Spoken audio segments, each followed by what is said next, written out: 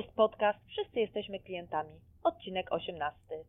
Cześć, nazywam się Katarzyna Kantor i w dzisiejszym odcinku moim gościem będzie Martyna Kowalczyk, właścicielka biznesu związanego z zieloną energią, dokładnie z panelami słonecznymi. I jest coś niecodziennego w tym, oprócz tego, że jest to kobieta dynamiczna i patrząca na obsługę klienta w taki bardzo otwarty sposób, to jest coś wyjątkowego, bo mieszka w Stanach Zjednoczonych, a konkretnie w Teksasie, w Dallas i z tamtej perspektywy dzisiaj powie nam o obsłudze klienta. Cześć Martyna i dzięki za przyjęcie zaproszenia. Cześć Kasiu, cześć. Witam Ciebie i witam wszystkich słuchaczy i bardzo się cieszę, że będę miała okazję dzisiaj z Tobą na temat właśnie obsługi klienta porozmawiać. Cieszę się i od razu przechodzę do pierwszego pytania. Co jest dla Ciebie ważne jako dla klienta w sklepie, w punkcie usługowym czy u lekarza? Powiedz nam o perspektywie tej, w której jesteś, czy masz jakieś odniesienia do doświadczeń też z Polski? Super pytanie, bo właśnie przyjeżdżając tu do Stanów trochę uderzyłam w ścianę głową, jak zobaczyłam właśnie jak obsługa klienta działa tutaj w Stanach w porównaniu w tym co w Polsce. Pamiętam w Polsce, będąc w sklepie we fraku, zapytałam się pani o kod ogórka, żeby go wklepać wagę. To pani mi powiedziała, proszę sobie sprawdzić samemu.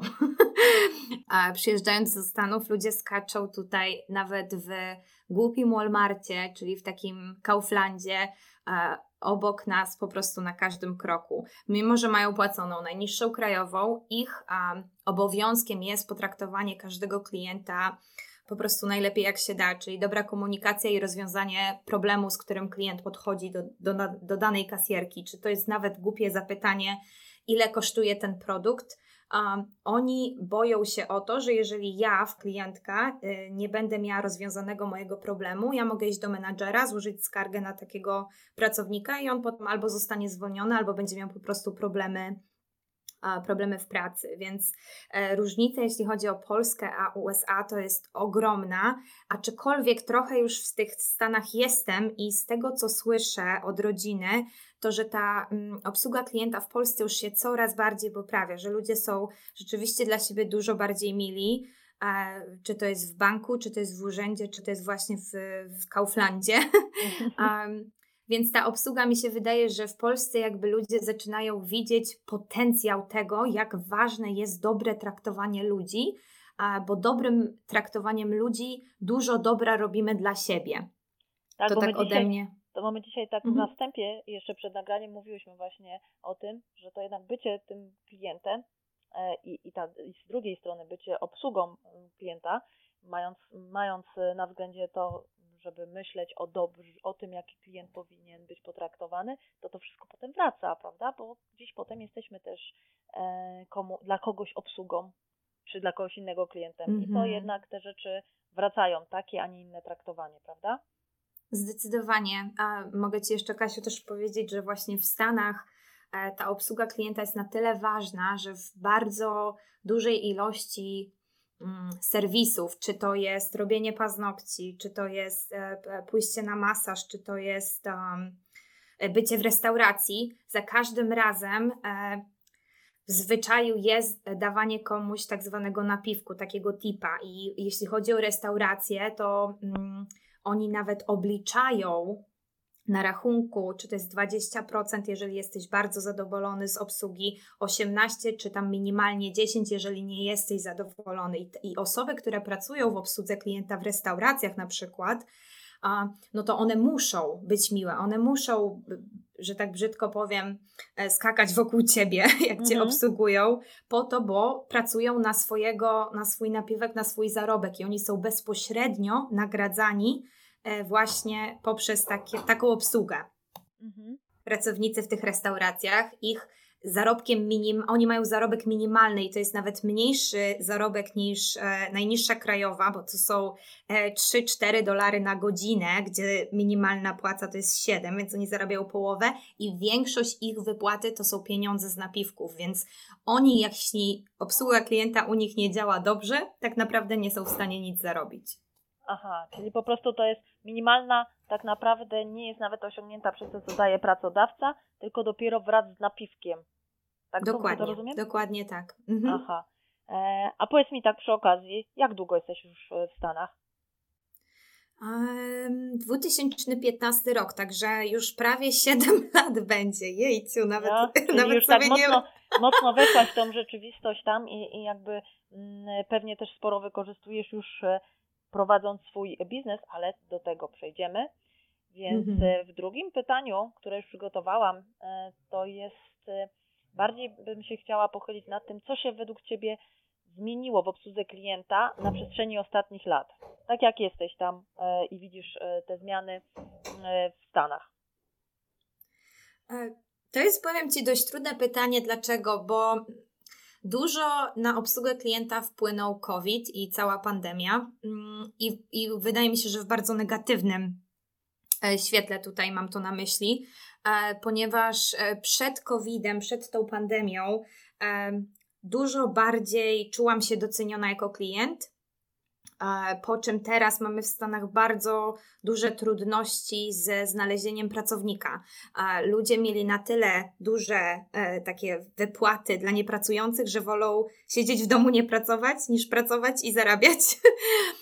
Więc jest bardzo duży problem z ludźmi do pracy, czyli wszędzie, gdzie, czy to są dystrybutorzy, od których kupuję, gdzie ja jestem klientem tego dystrybutora, oni mają tak mało pracowników, że zaniedbują swoich klientów przez to. Czyli jakby nie mamy na tyle głów, ile jest głów klientów, jeśli wiesz, o co mi chodzi. Tak, czyli to wynika z przepracowania, przeładowania w pewnych tych branżach, w tych punktach, gdzie są świadczone usługi, że po prostu pracownicy obsługi nie dają rady, że tak powiem, skakać wokół klienta. Dokładnie. I problem jest taki, że wiesz, czy to są ludzie, którzy budują domy, czy to są ludzie, którzy malują ściany, czy to jest naprawa zwykłego kranu w domu. Kiedyś firmy zabijały się o klienta, a teraz oni sobie nie są w stanie z tym poradzić i ja nieraz miałam taką sytuację w ostatnich paru miesiącach, że próbowałam zatrudnić kogoś do jakiejś tam usługi i oni po prostu nie odbierają, oni nie mają czasu. Miałam nawet jednego dystrybutora, który mi odmówił współpracy, powiedział, nie jestem w stanie Cię obsłużyć, więc nawet nie będę próbował. Więc ciężko powiedzieć, jeśli chodzi o tą pandemię, no to jest teraz tutaj właśnie ten problem, ale myślę, że to nie tylko w Stanach, ale też i w całym świecie, jeśli chodzi właśnie o tą pandemię, jak ona wpłynęła właśnie na obsługę klienta. Czyli to jest tutaj bardziej pojawia się to, że nie ma rąk do pracy. Nie ma rąk do pracy, dokładnie. Tak, żeby po prostu zapewnić usługę na takim poziomie, jak to było wcześniej, prawda? Tak. Wiesz, też mi się wydaje, Kasiu, że to może wpłynęło, bo siedzieli dużo ludzie w domu przez długi okres czasu i może się też odzwyczaili od tego, jak ważna jest komunikacja międzyludzka i dobra komunikacja międzyludzka. To budowanie relacji. Tak, dokładnie. Więc też teraz sobie nawet na ten temat tak pomyślałam, że to też może wpłynęło, to siedzenie w domu, jakby odcięcie się od społeczeństwa wpłynęło na to, że może nam tak już nie zależy. Że jakość tych takich relacji na płaszczyźnie klient i obsługa jest gorsza, tak? To ciekawe właśnie, co mówisz, bo w sumie nad tym się nie zastanawiałam i nie myślałam o tym, że tak to mogło wpłynąć.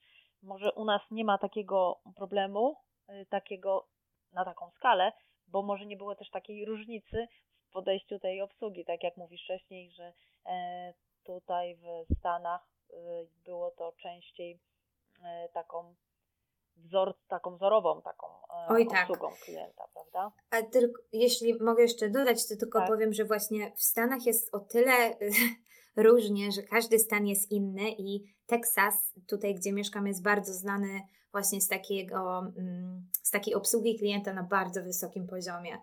Ludzie, którzy przyjeżdżają do Nowego Jorku, czy z Nowego Jorku tutaj do nas, są czasem zaskoczeni, jak bardzo Stany się potrafią różnić właśnie jeśli chodzi o takie bycie dobrym dla drugiego człowieka, czy to jest klient, czy to jest przechodni. Tutaj jak przyjechałam do Stanów te 7 lat temu, to dziwne dla mnie było to, że wchodzę do sklepu i każdy do mnie mówi dzień dobry, jak się czujesz, wiesz, tak po prostu z niczego, bezpośrednio, wiesz, Tak. i ludzie się uśmiechają. Pamiętam, jak byłam, wiesz, jeszcze młodą dziewczyną i przyjechałam i panowie się do mnie uśmiechali i mi mówili cześć i tak sobie myślę, no co oni tutaj kombinują, nie? A to jest po prostu z grzeczności, wiesz, to jest tak dziwne, ale takie naprawdę sprawia, że ma się lepszy dzień. Jeżeli ktoś się do ciebie uśmiechnie, czy to jest właśnie kasjerka, czy to jest przechodni, od razu no, to się mnoży, nie? No bo właśnie, bo uśmiech to taka krzywa, co wszystko prostuje, nie? Tak. Jak to mówią. A jak ty jako pracodawca, jako przedsiębiorca wyznaczasz sobie podczas pracy z klientem jakieś standardy? Czy w ogóle wyznaczasz sobie jakieś etapy, które są powtarzalne, które może jakoś ułatwiają ci tą obsługę? No w naszej firmie ja naprawdę stawiam na obsługę klienta na najwyższym poziomie i też właśnie to jest taki punkt sprzedaży naszego produktu, to jak klient czuje się podczas tej sprzedaży. Co mam na myśli, to, że ja chcę, żeby ci klienci się czuli jak najlepiej, żeby komunikacja między firmą a klientem była stała. Tutaj jeśli mówimy o tych panelach, no to jest dość długi proces, bo ktoś zanim się zdecyduje na taką inwestycję, też musi to przemyśleć, czy to jest finansowo mądra decyzja dla danej rodziny. No i potem jest ten proces, u nas w Stanach jest bardzo duża biurokracja, więc zanim taka instalacja powstanie, to jeszcze jest miesiąc czekania na różne pozwolenia od różnych instytucji, więc tutaj zawsze stawiamy i zawsze jak trenuję swoich pracowników, to przede wszystkim na to, żeby komunikacja, czyli nie klient sam się pyta, co się dzieje, tylko my co parę dni piszemy informacje, nawet jeżeli nie mamy żadnego newsa, piszemy cześć, sprawdziłam dzisiaj z miastem, nie mam żadnych informacji jeszcze, ale sprawdzę za parę dni i dam Ci znać. I wtedy klient wie, że my cały czas na nim pracujemy. Ja lubię, jeżeli ktoś się mną zajmuje, jeżeli ja kupuję produkt, to lubię czuć się, że ktoś pracuje nad tym, że nie tylko jak ja im przypomnę, to pracuję, tylko że cały czas ten proces trwa. I dlatego właśnie stawiamy przede wszystkim na dobrą komunikację, czyli informowanie klienta o tym, co się po kolei dzieje, nawet jeżeli to są błahostki. I też często mówię, że żadna informacja to też informacja, czyli nawet jeżeli żaden kolejny krok się nie wykonał w kierunku instalacji, to dajmy znać klientowi, co się dzieje, żeby on wiedział, że my nad nim pracujemy. To jest dla mnie przede wszystkim ważne. To jest świetne podejście, przepraszam Ci, wejdę w słowo, ale to jest takie bardzo proaktywne. Tego brakuje. Tak. Tego brakuje, mi brakuje bardzo często w obsłudze, właśnie szczególnie jak są taka długodystansowa, bo na przykład są takie inwestycje, które się dzieją dłużej i właśnie ludzie czekają na wiadomość, muszą się sami dopominać, a właśnie brak takiej konkretnej informacji to też jest informacja, bo przynajmniej człowiek z drugiej strony wie, że się nim ktoś zajmuje. Dokładnie, więc ja tutaj uważam, że to jest bardzo ważne, że komunikacja to jest jednym pewnie z 3 takich najważniejszych punktów. Także czy to jest nawet głupi SMS, to jest naprawdę, jeżeli coś takiego wyimplementujemy, nie wiem, czy to jest dobre polskie słowo. No, zaimplementujemy po prostu. Zaimplementujemy, tak, dziękuję. To naprawdę poprawi się jakość tego. I teraz do czego dochodzę z tym wszystkim? Ten cały proces, w którym, tak jak mówiłaś, długodystansowym, w którym się zajmujemy tym klientem, czyli od kupna, jeszcze jest też oczywiście sprzedaż, ale jak już ten klient się zdecyduje na współpracę z nami, to ciągła komunikacja i najważniejsze w tym wszystkim jest to, że my bardzo dużo zyskujemy, jeżeli ta komunikacja, ta empatia i współpraca z tym klientem będzie taka pozytywna, że ten klient ma wrażenie, że pracuje z przyjacielem, z kimś, kto się nim dobrze zajmuje, bo po instalacji takiego systemu my dzwonimy i robimy tak zwany follow-up call, czyli taki tydzień po instalacji systemu dzwonimy do klienta i mówimy: powiedz mi, jak Ci się współpracowało z handlowcem? Daj nam jakiś feedback, bo wiesz, chcemy się polepszyć jako firma, więc jedyny sposób, w jaki możemy się polepszyć, to jeżeli dacie nam jakiś taki właśnie feedback, co było źle, co było nie tak, co było dobrze i tak dalej. Więc taki follow-up call robimy z klientem i oni właśnie nam mówią, czy brakowało im komunikacji, czy ktoś był niemiły, wiesz, tego typu informacje, które my potem możemy sobie przeanalizować z naszym tutaj teamem i popracować nad tymi słabszymi punktami, żeby coraz lepiej, coraz lepiej, coraz lepiej. No i ostatecznie, jeżeli ten klient widzi, że nam zależy na tym, żeby on był szczęśliwy, pytamy się również o referencje i o opinie w internecie, bo te opinie tutaj w Stanach są bardzo, bardzo ważne. To, czy firma jest solidna, czy firma jest taka, z którą warto współpracować, bardzo dużo mówi jakby opinia, czy to jest na Google, czy to jest na Facebooku, czy są różne inne strony, na których można takie opinie zamieścić i budowanie takiej dobrej reputacji poprzez właśnie ten cały proces obsługi klienta jest strasznie ważne, bo później widzimy, że ktoś dzwoni i mówi: wybrałem Twoją firmę, bo widzę, że ludzie są naprawdę zadowoleni z pracą z Tobą.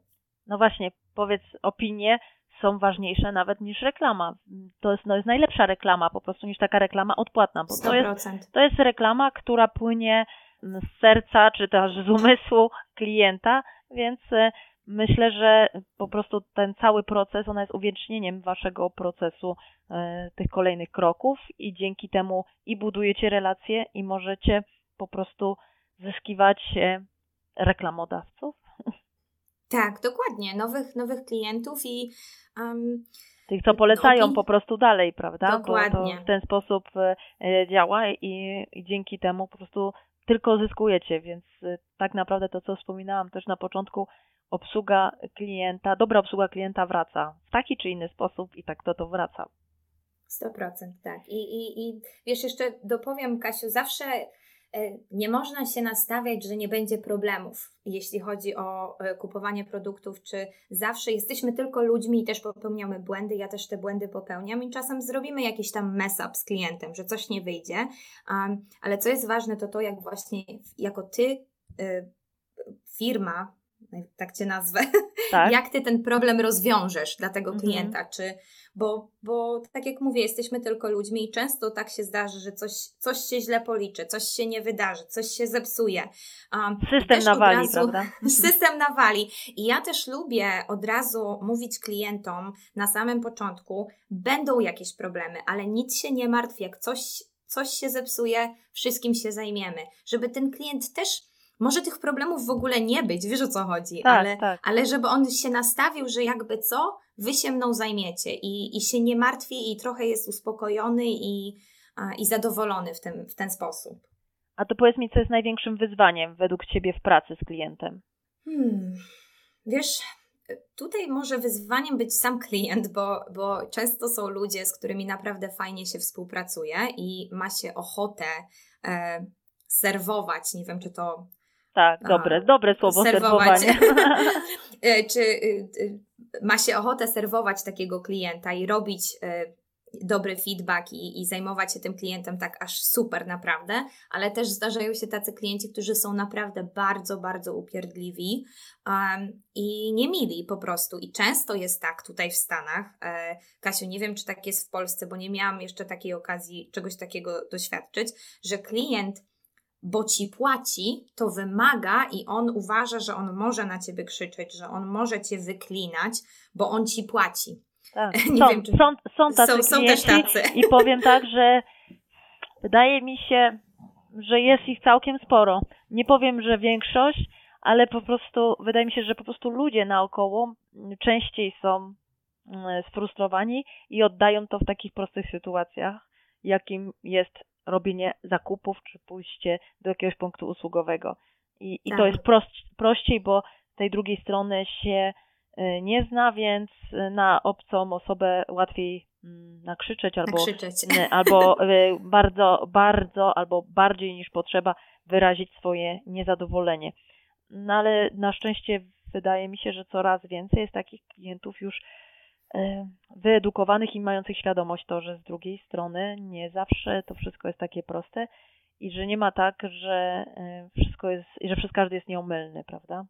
Tak, ale wiesz, mi się wydaje, że tu możemy nawet iść krok dalej i to, co mówiłaś o tym, że dobro wraca, takie dobra obsługa klienta, taki klient też troszkę jest my trochę jesteśmy jego klientem w tym, bo zauważ, że Tak. jeżeli ja mam klienta, który jest bardzo negatywny, bardzo źle nas traktuje, nie mówię, że produkt będzie źle wykonany, absolutnie. Produkt od A do Z musi być dobrze zrobiony, bo się nigdy nie pozbędziemy takiego klienta, ale czykolwiek później mogą być wyższe ceny dla takiego klienta.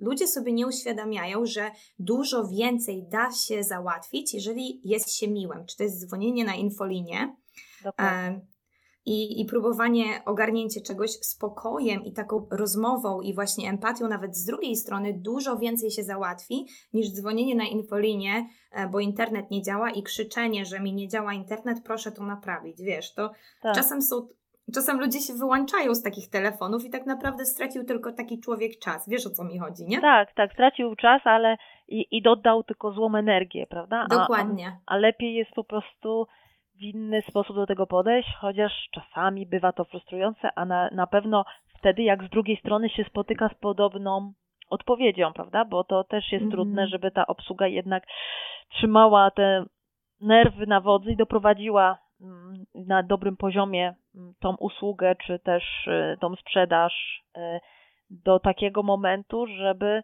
sfinalizować i żeby poszło to gładko, przynajmniej ze strony obsługi, prawda? Bo w sumie wydaje mi się, jak teraz mówimy o tych opiniach i rekomendacjach, to może by warto też mieć taki portal, w którym można by też takich złych klientów opiniować.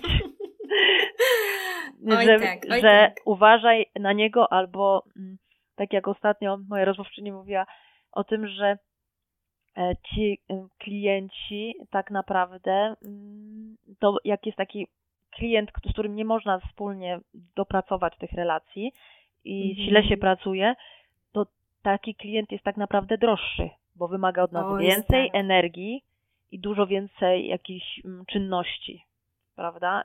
I jak to nie idzie, no to być może nie warto mieć takiego klienta, prawda?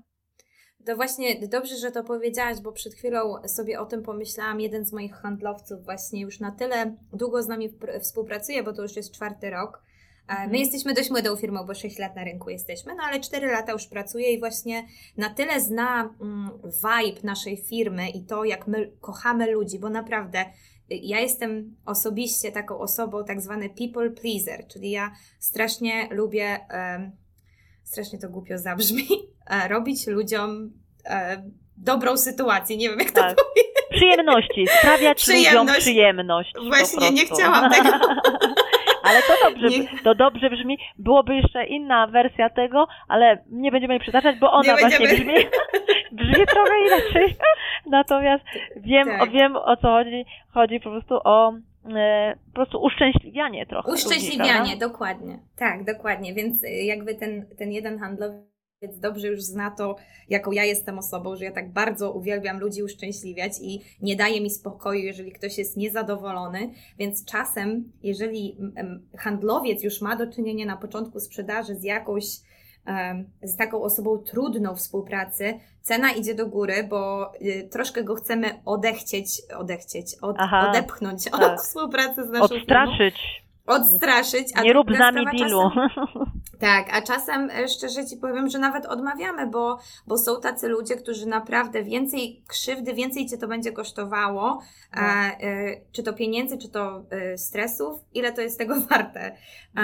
Właśnie podoba mi się to podejście, bo właśnie ostatnio też z rozmówczynią właśnie o tym mówiłam, że to nie jest tak, że każdy musi być naszym klientem. I nie trzeba łapać każdego, chociaż jak ktoś zaczyna biznes, to tak z takim podejściem bardziej, ale potem doświadczenie daje odpowiedź, że taki klient to jest klient, który więcej kosztuje i z którego nie ma tak naprawdę zarobku adekwatnego do poświęconej uwagi i stresów.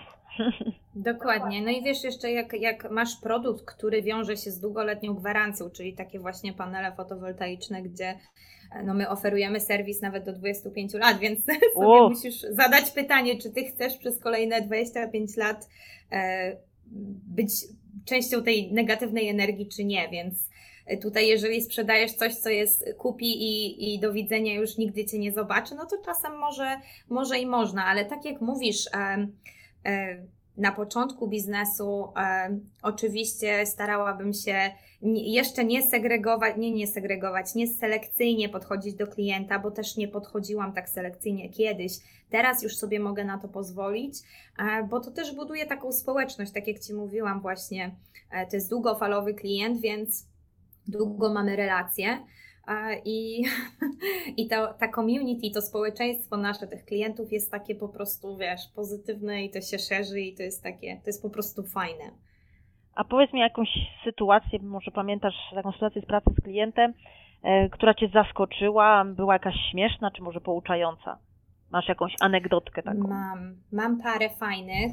Jedna może być trochę negatywna, ale z której może też się warto czegoś nauczyć. To miałam klienta, który tak sobie wmówił, że my kazaliśmy mu zrobić upgrade swojej instalacji elektrycznej, zanim my możemy zainstalować panele. Czyli jakby mówimy on tak powiedział, że myśmy mu powiedzieli, że on musi sobie zrobić jakiś upgrade, zanim my możemy przyjść i zainstalować panele. Gdzie myśmy tego nie zrobili, napisany był mail do klienta, nie musisz wydawać pieniędzy, nie ma w ogóle potrzeby. Po instalacji klient nie chciał zapłacić kompletnie za instalację, dopóki ja nie pokryję kosztów tego upgrade'u. Nie wiem, czy followujesz moją myśl? Tak, followuję. Nie chcę tego, bo to wiesz, dużo takich może informacji elektrycznych, ale nie chcę wchodzić w szczegóły. No i klient powiedział, że nie zapłaci. Powiedział, ty mi powiedziałeś, że ja muszę zrobić ten upgrade i ja wydałem na to $2000, nie? Ale na piśmie miał, że nie musi, nie? Tak, ale no on powiedział, set zaparte, powiedział, że handlowiec mu tak powiedział telefonicznie. No i wiesz, ja mogłam powiedzieć nie. On mi mógł tam coś zapłacić, mogłam na tym pewnie dość sporo stracić i dodatkowo jeszcze jest ryzyko takiego negatywnego komentarza, bo klient może iść online i napisać co chce, on może napisać kompletną nieprawdę, ale to jest jego opinia. Więc moje podejście wtedy było dość trudne, bo na początku byłam bardzo zła na niego, bo sobie myślę, no wrabiasz mnie po prostu gościu w coś, wiesz. Co nie jest prawdą. Co nie jest prawdą, dokładnie. No i wiesz, tam nieraz się na mnie wydarł, ale po czym stwierdziłam, zapłacę mu może $1000, nie? Połowę tego kosztu. On mi się wydaje w sobie wiedział, że on robi źle i wiedział, że próbował coś ze mnie wyciągnąć, więc może $1000 będzie na tyle, że się zgodzi, nie? Mhm. I że będziemy mogli zamknąć tą fakturę i to wszystko zakończyć. Gość się tak ucieszył, jak mu powiedziałam, że pokryje tylko połowę. Dziękował, Jezu, jacy wy jesteście super i nagle jest po prostu, wiesz, lizanie 4 litery, że tak powiem. Mhm. No i tak, kosztowało mnie to, na robocie zarobiłam mniej o $1000, ale nie dostałam negatywnego komentarza i dostałam całą kwotę, minus ten 1000 za instalację. Więc jako tako dużo nie straciłam. I czas, zaoszczędziłaś czas jeszcze, dlatego że pewnie by 100%. Była jeszcze trochę by było dyskusji. A to nie zapłacę, albo potem pisma by jakieś, nie wiem, czy prawnicze, czy coś windykacyjne i tę sprawę, prawda? Tak, 100%. Widzisz, czyli czasem sobie musisz po prostu powiedzieć, czy twój czas jest tego warty, żeby się kłócić z takim klientem, czy potem, wiesz, właśnie te targanie się i ciąganie się, czy po sądach, czy tak dalej. Czasem warto jest komuś, wiesz, zamknąć japę, że tak brzydko powiem, tak. I tego się tutaj nauczyłam. Żeby po prostu czasem po prostu trzeba relax, take it easy i po prostu... Let's move on, idziemy dalej. Dokładnie. No to my też idziemy dalej. Patrz, zobacz jak nam to przymknęło. Ostatnie pytanie, chyba że mi wyjdzie jeszcze jakieś dodatkowe w trakcie. Mm-hmm. Ale jak myślisz, jaka jest przyszłość obsługi klienta? W którą stronę pójdziemy? W którą stronę to wszystko zmierza? Że jestem trochę taką idealistką, więc ja bym chciała, żeby to powiedz, przedstaw nam ten idealny świat. Ja dzisiaj w poniedziałek potrzebuję tego idealnego świata. Bardzo poproszę, więc... Ja bym chciała bardzo, żeby ta obsługa klienta była dwustronna. Że to w Stanach przynajmniej, że obsługa klienta jest na bardzo wysokim poziomie i brakuje mi teraz tej obsługi, tej osoby, która ci ten serwis daje. Dla mnie to by był idealny świat, bo jeżeli tak jak mówię, nie ma tych klientów tak dużo, którzy są tacy bardzo negatywni, ale jeżeli by to była taka relacja dwustronna, jeżeli ludzie by sobie uświadomili, teraz my tutaj wszyscy słuchający, że jeżeli ja będę dobrym klientem, dużo więcej zyskam, wtedy ta firma też dużo więcej zyska. To jest takie, wiesz, koło się zamyka i to dobro w tym wszystkim jest najważniejsze. Nie, no jesteś z mojej bajki, to jest właśnie moja wizja przecież. To jest moja wizja, że my wszyscy jesteśmy klientami i prędzej czy później wszystko do nas wróci, bo zawsze dla kogoś będziemy tą obsługą. Dokładnie, więc jakby ludzie właśnie brakuje mi dobra na świecie. Ja wiem, że to jest takie trochę utopijne podejście, ale ci, co słuchają teraz, ja Was bardzo proszę, tak bezpośrednio już do Was mówię. Uwaga, przekaz. Uśmiechajcie się. Tak. Uśmiechajcie się do ludzi, z którymi rozmawiacie, czy to jest w sklepie. Nie bądźcie opryskliwi, bo oni będą opryskliwi dla Was. To jest trochę jak lustro. Jesteśmy, wiecie, jeżeli będziecie fajni dla swoich tych osób, które Was serwują, no to pójdzie dalej i tylko będziecie bardziej zadowoleni. A jeżeli ci, którzy Wam dają tą obsługę klienta, nie będą dla Was mili, nie będą Was obsługiwać dobrze, Wy macie czyste sumienie, bo Wyście zrobili wszystko, co mogliście, żeby tę obsługę dobrą otrzymać. A oni może mieli zły dzień. Byli chorzy, no cokolwiek, bo ludzie tak zapominają o tym, że życie to nie tylko praca i ten, kto jest w pracy, to też nie zawsze musi mieć super wielki uśmiech. Czasami się nawet najlepszym zdarza spadek formy, prawda? Jeszcze jak sobie tak myślę o tym, to właśnie jak mówisz o tym spadku formy, o tych złych dniach, że nie bójmy się przepraszać, nie bójmy się przyznawać do błędów, bo to też jest bardzo, bardzo cenione, i czasem jak głupi błąd popełnisz, zamiast kombinować, powiedzieć po prostu prawdę, co się stało, bardzo przepraszam, to moja wina, byłam chora albo pokłóciłam się z mężem i wszystko. Słuchajcie, mi się wydaje, że im bardziej szczerzy jesteśmy z klientem, tym lepszą relację budujemy, bardziej otwartą, czyli właśnie nawet o tym jeszcze, Kasiu, nie powiedziałyśmy, przepraszam, że tak skoczę na temat, ale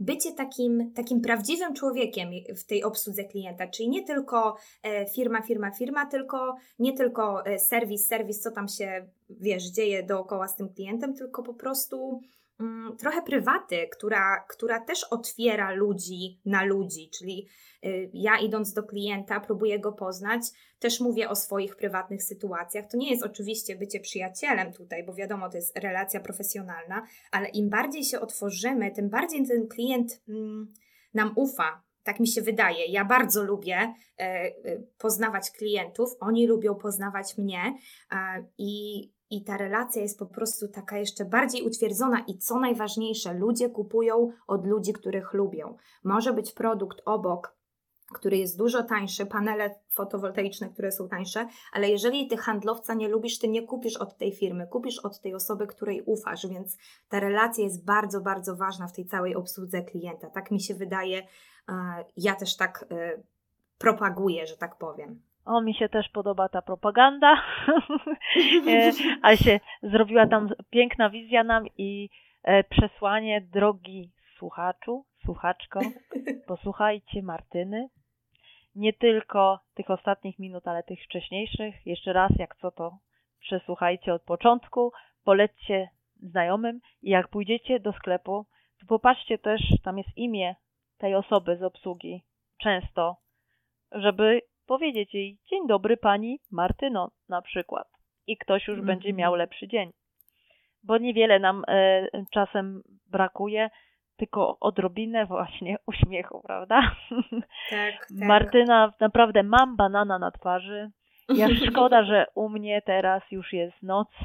Zbliża się w 9:30, a u Ciebie już niedługo będzie, już po lunchu, prawda?